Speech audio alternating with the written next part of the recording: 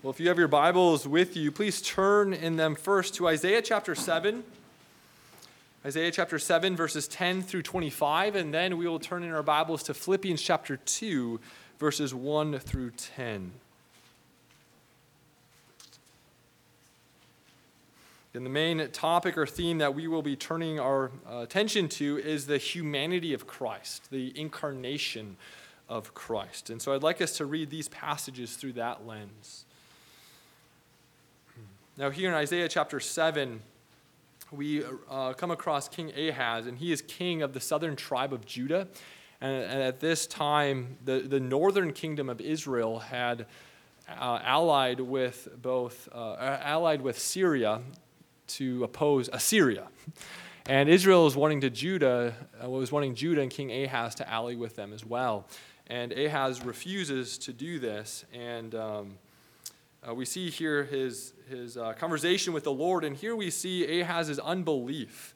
But God nevertheless gives to Ahaz a sign of blessing, this child that will be born, and this child isn't ultimately Isaiah's child, it's the Lord Jesus Christ who will come forth from the Virgin Mary.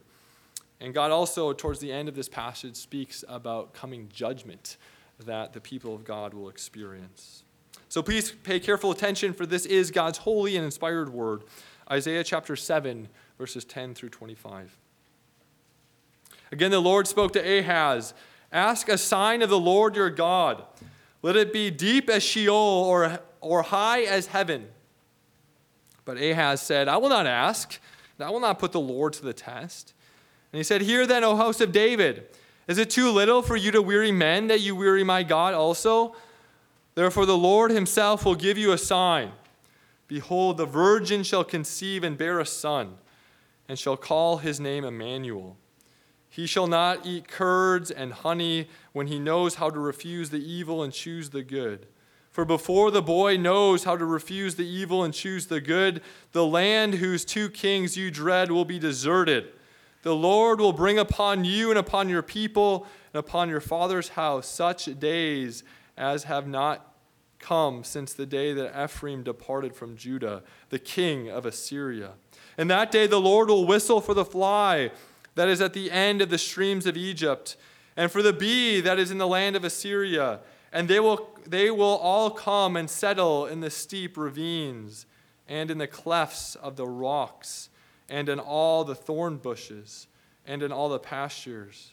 In that day the Lord will shave with a razor that is hired beyond the river, with the king of Assyria, the head and the hair of the feet, and it will sweep away the beard also. In that day a man will keep alive a young cow and 2 sheep, and because of the abundance of milk that they give, he will eat curds. For everyone who is left in the land will eat curds and honey. In that day every place where there used to be 1,000 vines worth 1,000 shekels of silver will become briars and thorns. With bow and arrows a man will come there, for all the land will be briars and thorns. And as for all the hills that used to be hoed with a hoe, you will not come there for fear of briars and thorns. And they will become a place where cattle are let loose and where the sheep tread. Well, this is the word of the Lord. Thanks be to God. Well, please turn now to the New Testament, to Philippians chapter 2. Philippians chapter 2, verses 1 through 10.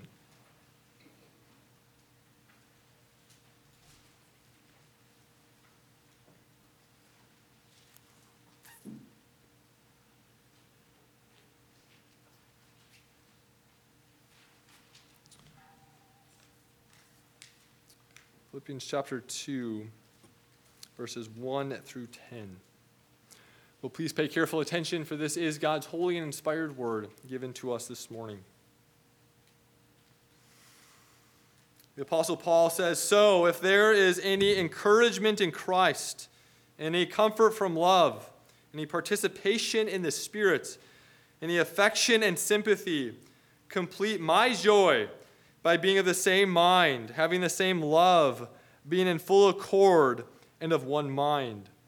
Do nothing from selfish ambition or conceit, but in humility count others more significant than yourselves.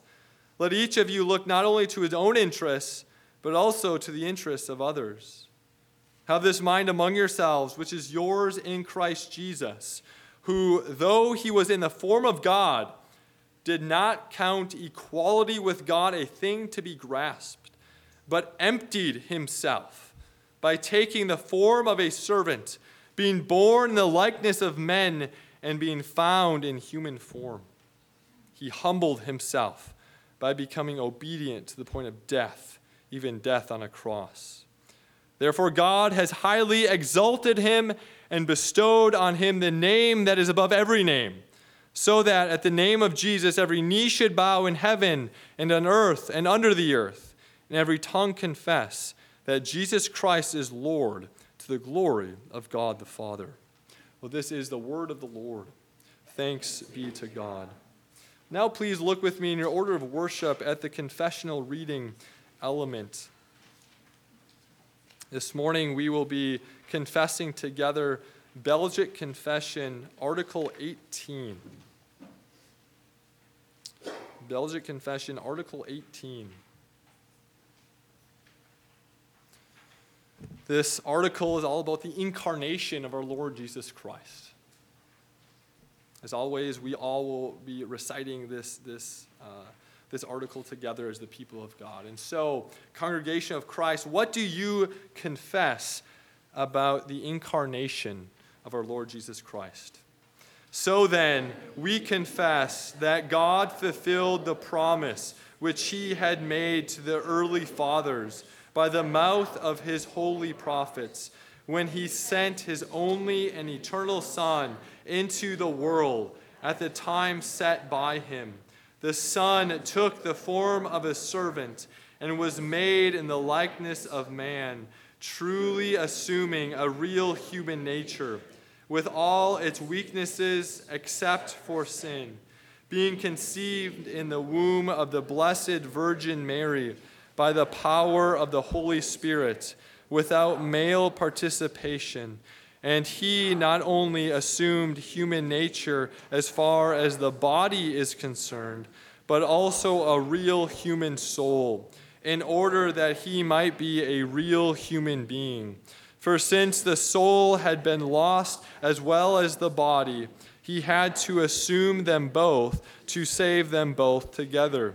Therefore, we confess against the heresy of the Anabaptists, who deny that Christ assumed human flesh from his mother, that he shared the very flesh and blood of children, that he is fruit of the loins of David according to the flesh, born of the seed of David according to the flesh, fruit of the womb of the Virgin Mary, born of a woman, the seed of David, a shoot from the root of Jesse, the offspring of Judah, having descended from the Jews according to the flesh, from the seed of Abraham.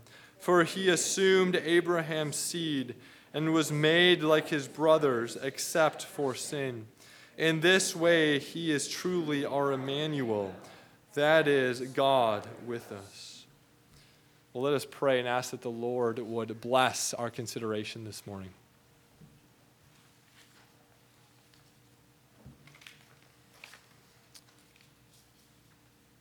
Merciful Father, we thank you that you have revealed yourself to us, not only in the book of creation, in which all creatures are like characters, words, and signs that point to your existence, your divinity, your power, and your glory. But we thank you most of all that you have revealed yourself to us in Holy Scripture. We thank you that through your gracious providence, you have preserved this book for us so that we this day can be edified by it. We pray, O Lord, that as we turn to consider this very important topic of the incarnation of your Son, Jesus Christ, the manner in which you condescended to us, weak and sinful people, we pray that you would build up our faith. We pray, O Lord, that you would make us not mere hearers of your word, but doers also. We ask all these things in the name of our risen Lord and Savior, Jesus Christ. Amen. Well, boys and girls, what do we do with our hearts and with our mouths according to the Belgic confession. Elise? Very good. We believe with our hearts, we confess with our mouths. Now, what is God according to the Belgic Confession? What is God? Violet? Simple, single, and spiritual. And how does this single, simple, spiritual God reveal himself to us? How do we come to know God? Yes, Isaiah? Creation and his word. What is the Bible? Remember those three attributes, Marcus? It is authoritative word of God, inspired word of God, and sufficient. Very good. Sufficient, inspired, and authoritative. What is the Trinity? What is the Trinity? You remember that short phrase? What is the Trinity? Violet? One essence, three persons. Very good. And do you remember how we think of the second person of the Trinity, Jesus? Annabelle? Eternally begotten of the Father. And what about the Holy Spirit? Who is the Holy Spirit? Marcus? Eternally proceeds from the Father. Yes, that's the metaphor that the Bible uses for the Holy Spirit. What do we believe about creation? Does creation come from something or from nothing? From something or from nothing? Noel? From nothing, yes. Creation ex nihilo. God created all things from nothing. Well, the Belgic went on to think about original sin. Our sin problem came from Adam and Eve in the garden. We all are conceived and born in sin because of the decision of our first parents. And then 2 weeks ago, or I guess 2 sermons ago, the Belgic transitioned to the grace section. And when we think about election and reprobation, what attributes of God are we thinking about? Marcus? Mercy and justice. God demonstrates his mercy in election and his justice in reprobation.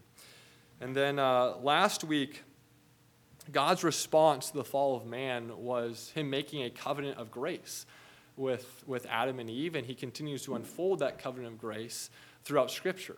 And so we briefly thought about the covenant with Noah, the covenant with Abram, the covenant with Moses, the covenant with David, and how all of these Old Testament covenants of promise are fulfilled in Jesus and the new covenant.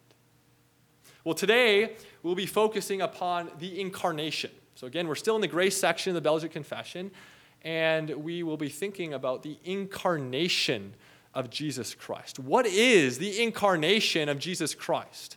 Why is it important? Does Jesus continue to have a human nature even after his resurrection and ascension into heaven? Is his human nature just like ours, or is it somehow a little bit different? What is the incarnation? The incarnation of our Lord Jesus Christ. Well, this morning I'd like to dwell upon 3 truths, 3 things that we learn from this article about the incarnation. First, we learn from both Scripture and from this article that the incarnation is the fulfillment of the Old Testament promises. The incarnation is the fulfillment of the Old Testament promises. So again, look with me at Article 18. We confess in this article that God fulfilled the promise which he had made to the early fathers by the mouth of his holy prophets when he sent his only and eternal Son into the world at the time set by him. You may remember those phrases that the Belgic Article 18 concludes with, these phrases indicating that Jesus is the true seed of Abram. Jesus is the true king or son of David. Jesus is the fulfillment of all of those Old Testament promises and prophecies. Now recall what we thought about last week as we briefly reflected upon the unfolding nature of this covenant of grace. When Jesus came in the flesh, he came as the true seed of the woman promised in Genesis 3:15. He came as our ark, preserving us from the wrath of God. He came as the true offspring of Abraham. He came as the temple of God. revealing the presence and glory of Yahweh. He came as the greater sacrifice. He came as our righteousness. And last of all, he came as the true seed of David. He was a king like unto David, an eternal king who earned an everlasting throne and an everlasting dominion. Jesus fulfilled all of these promises and covenants in the flesh when he came to this world. Jesus is the fulfillment of the Old Testament promises and prophecies. It's sort of like when you read a mystery novel and you're thinking, I wonder who did it. I wonder who did it. And you come to the end of the book and you read the conclusion, and then you start to think back about the earlier parts of the story, and you remember all the ways in which the author foreshadowed that conclusion in earlier chapters. Well, think of the conclusion of the Bible, or one of the conclusions of the Bible, as the Incarnation. And we see this conclusion foreshadowed in so many different ways throughout the Old Testament. Jesus is the fulfillment of the Old Testament promises and prophecies.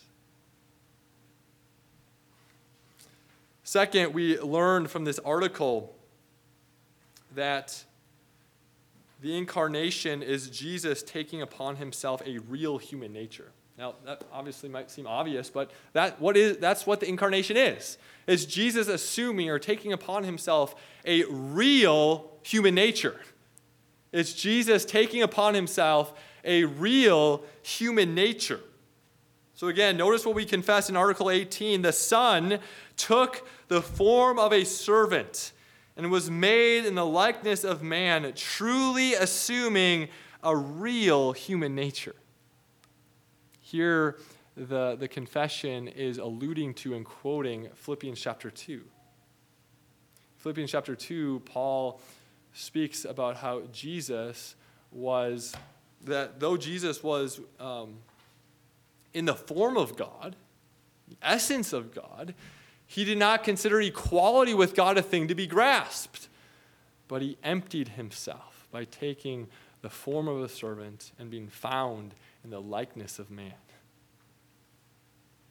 Paul's telling us in Philippians chapter 2 that Jesus assumed, though he was in the very form of God, he assumed a real human nature. How? Well, Belgic 18 explains that question for us, answers that question for us. Jesus assumed a real human nature not by subtraction, but by addition. Jesus didn't lay aside his divinity as he took upon himself a humanity. Rather, Jesus added a humanity to a personhood that was already divine. Again, Jesus is one person existing in two natures. He's one person existing in two natures. His humanity does not compromise his divinity.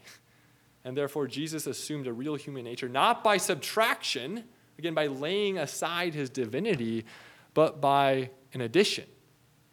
He added a human nature to a personhood that was already divine. But we also confess here in Article 18 that Jesus assumed a real human nature in all of its weaknesses except for sin. Think about that. Jesus assumed a real human nature in all of its weaknesses except for sin. Jesus willingly subjected himself to life under the common curse. And he experienced what it's like to live as a human being under a sin-cursed world. Jesus assumed a real human nature in all of its weaknesses except for sin. Listen to what we read in Hebrews chapter 2, verses 17 through 18. The author says, "Therefore Jesus had to be made like his brothers in every respect, so that he might become a merciful and faithful high priest in the service of God to make propitiation," that is to say, to be the wrath-absorbing sacrifice for the sins of the people. "For because he himself has suffered when tempted, he is able to help those who are being tempted. So if you care about having a high priest, a savior, who can actually satisfy the wrath of God for your sins, if you care about having a high priest who can sympathize with you in your weaknesses, who can care for you in the midst of your tribulations, who can help you in the midst of your temptations, if you care about those things, then you should also care about him having a real human nature. Jesus had to be like us in every respect so that he can be a merciful and faithful high priest, so that he can make propitiation for us, and so that he can help us during our times of temptation. His humanity is incredibly important. Well, Jesus assumed a real human nature by being conceived in the womb of the Virgin Mary by the special operation of the Holy Spirit. This means that Jesus' humanity came from his mother, from the Virgin Mary, but his conception was not by human means. It was by the special operation of the Holy Spirit, which means that the first Adam was not his father. The first Adam was not Jesus' father, implying that Jesus was not tainted by sin. Jesus was the only human being who could say, in sin, my mother did not conceive me. Because Adam was not Jesus' father, he was not conceived or born in original sin. He was conceived in the womb of the Virgin Mary by the special operation of the Holy Spirit. Furthermore, Jesus assumed a real human nature, meaning that he had both a body and a soul. Do you have a body? Do you have a soul? Well, then Jesus also had a body and a soul. He assumed a real human nature. He had to be like us in every respect, which is why we read in the Gospels that Jesus would grow tired. He, at times, was thirsty and hungry. He needed to sleep. He had a human body. We also learn that Jesus experienced emotions. He grew angry and sorrowful. He had compassion and expressed love towards others. He had a soul. Jesus assumed a real human nature, both body and soul. Last of all, Jesus continues to have this real human nature even in his glorified form. Now, this is something that may not always be obvious to everybody, but Jesus, after he assumed a human nature, will then forever have that human nature. He never lays aside that humanity, even after his ascension. Jesus is a real human being right now at the Father's right hand. Jesus continues to have a human nature even in his glorified form. Now, in 1 Corinthians 10:16, the Apostle Paul is speaking about the significance of the Lord's Supper. And Paul says that the bread which we break in the Lord's Supper, the bread which we break is the communion of the body of Christ. The cup which we bless, again, the cup, the communion cup, is the communion of the blood of Christ. Paul is teaching us a very important truth about the Lord's Supper in that verse. He's teaching us that when we celebrate communion, we're not merely having fellowship or communion with the divine nature of Christ. Of course, that's true. The significance of the Lord's Supper, rather, is that we are having fellowship and communion with the human nature of Christ in the Lord's Supper.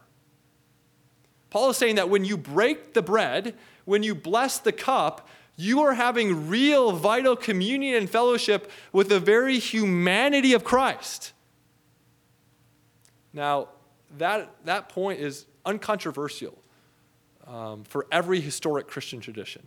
If you're Catholic, Orthodox, Lutheran, Reformed, Presbyterian, every historic Christian tradition embraces that truth.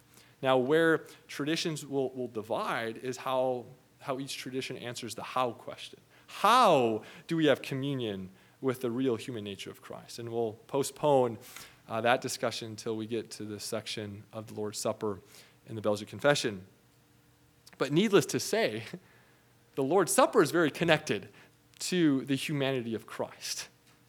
The reason why the Lord's Supper is a means of grace is because in the Lord's Supper, we are having real communion and participation with the humanity of Christ. By the Spirit, we are raised up to the right hand of God and enjoy real vital union with our resurrected Lord. And so Jesus continues to have a true human nature even in his glorified form. Well, the third point that I'd like us to focus our attention upon is that the incarnation was necessary for our complete salvation. The incarnation was necessary for our complete salvation. In Article 18, we confess, "For since the soul had been lost as well as the body, Jesus had to assume them both to save them both." Do you discern what the article is saying there? For since the soul had been lost as well as the body, Jesus had to assume them both to save them both together. Confession here is echoing a statement from the ancient church father Gregory of Nazianzus, who was a church father in the 4th century. And Gregory once said that what is not assumed by Jesus is not redeemed. What is not assumed is not redeemed. Meaning, according to the justice of God, if we ever hope to have bodies that are redeemed and souls that are redeemed, then Jesus needed to assume a body and a soul. What is not assumed is not redeemed. Jesus needed a body and a soul if we want our bodies and our souls to be redeemed. What is not assumed is not redeemed. Our hope in the new creation is not that we will be ethereal souls flying around. No, our hope in the new creation is that we will have bodies. Yes, souls, but bodies too, glorified, resurrected bodies. And the reason why we can have that hope is because Jesus assumed a real body. Because Jesus himself assumed a real human nature, we can have the hope of one day having a redeemed human nature. A glorified and resurrected body. We await that day, in the words of the Apostle Paul, in which our bodies will be transformed to mirror the very body of Jesus Christ. That's what Paul says in Philippians chapter 3. What is not assumed is not redeemed. Jesus had to take upon himself a body and a soul in order to redeem our body and our soul. Now, one of my favorite quotations from John Calvin's Institutes of Christian Religion, that was his main work of theology, has to do with this topic, the incarnation, the human nature of Christ.